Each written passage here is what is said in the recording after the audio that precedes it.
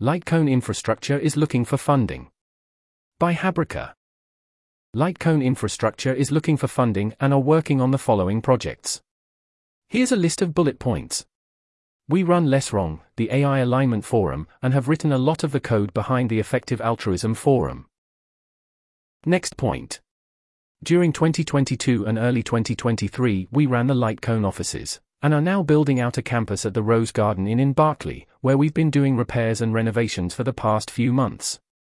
We've also been substantially involved in the Survival and Flourishing Funds process, having written the app that runs the process, and are now running Lightspeed grants. Next point. We also pursue a wide range of other smaller projects in the space of community infrastructure and community crisis management. This includes running events, investigating harm caused by community institutions and actors, supporting programs like Seri Mats, and maintaining various small pieces of software infrastructure. That's the end of that list. If you are interested in funding us, please shoot me an email at habryka@lesswrong.com, or if you want to give smaller amounts, you can donate directly via PayPal here. Funding is quite tight since the collapse of FTX, and I do think we work on projects that have a decent chance of reducing existential risk, and generally making humanity's future go a lot better, though this kind of stuff sure is hard to tell. We are looking to raise around $3 million to $6 million for our operations in the next 12 months. There's a footnote here.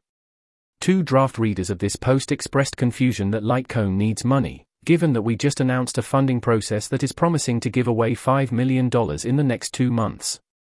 The answer to that is that we do not own the money moved via Lightspeed grants and are only providing grant recommendations to Jan Tallinn and other funders. We do separately apply for funding from the Survival and Flourishing Fund, through which Jan has been our second biggest funder.